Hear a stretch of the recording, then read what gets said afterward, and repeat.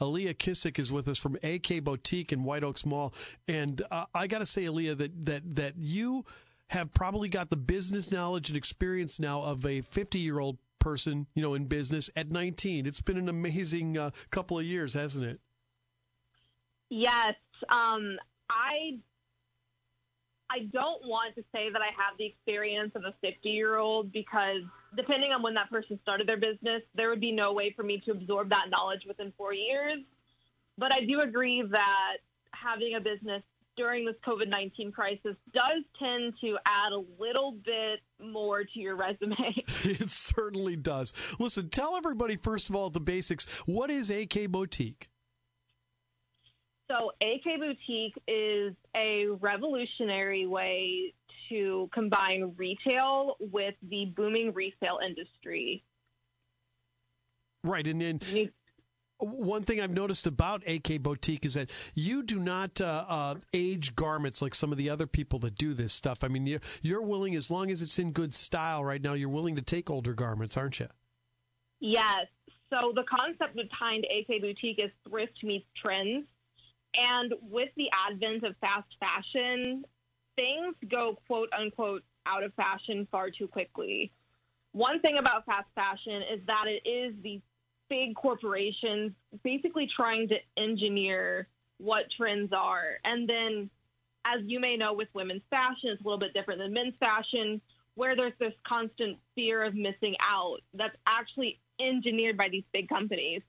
AK Boutique's purpose is to kind of look at that and change the narrative, saying, hey, if this looks cute, it's still wearable.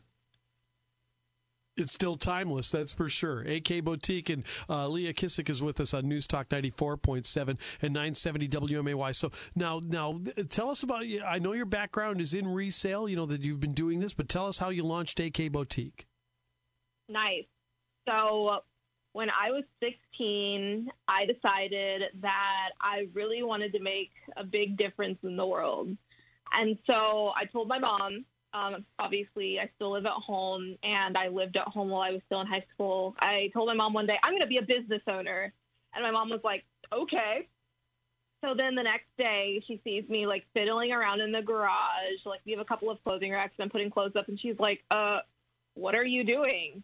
And then I was like, Mom, this is my boutique. And she's like, what are you talking about? I was like, this is my boutique. Look, it's super cute in here. I have these really cute clothes, and this is how I'm going to sell clothes.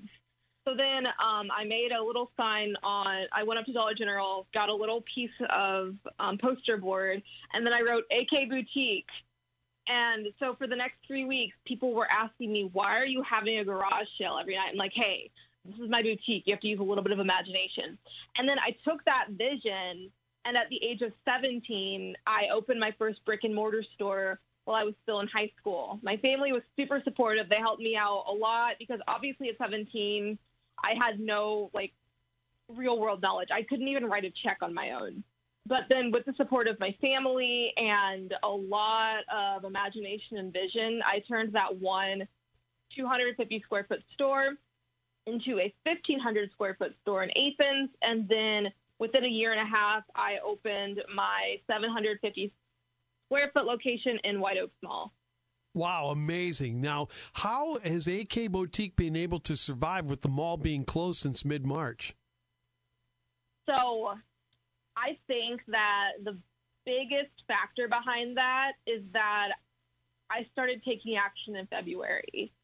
I was student trustee for Lincoln Land Community College, and I had the unique privilege to go to Washington, D.C. to lobby for community college policy. One thing that I noticed, though, was that everyone was wearing masks and that everyone in D.C. was really freaked out about COVID-19. And so I decided that it was better to be safe than sorry, and I started listing things online. Now, with resale, this is the big difference between resale and traditional retail, is that every piece is on a one-for-one basis. So, for example, with building an online store, if you have a boutique that sells new clothing, you can create maybe 300 listings for your whole store, but those 300 listings encompass 800 to 900 pieces.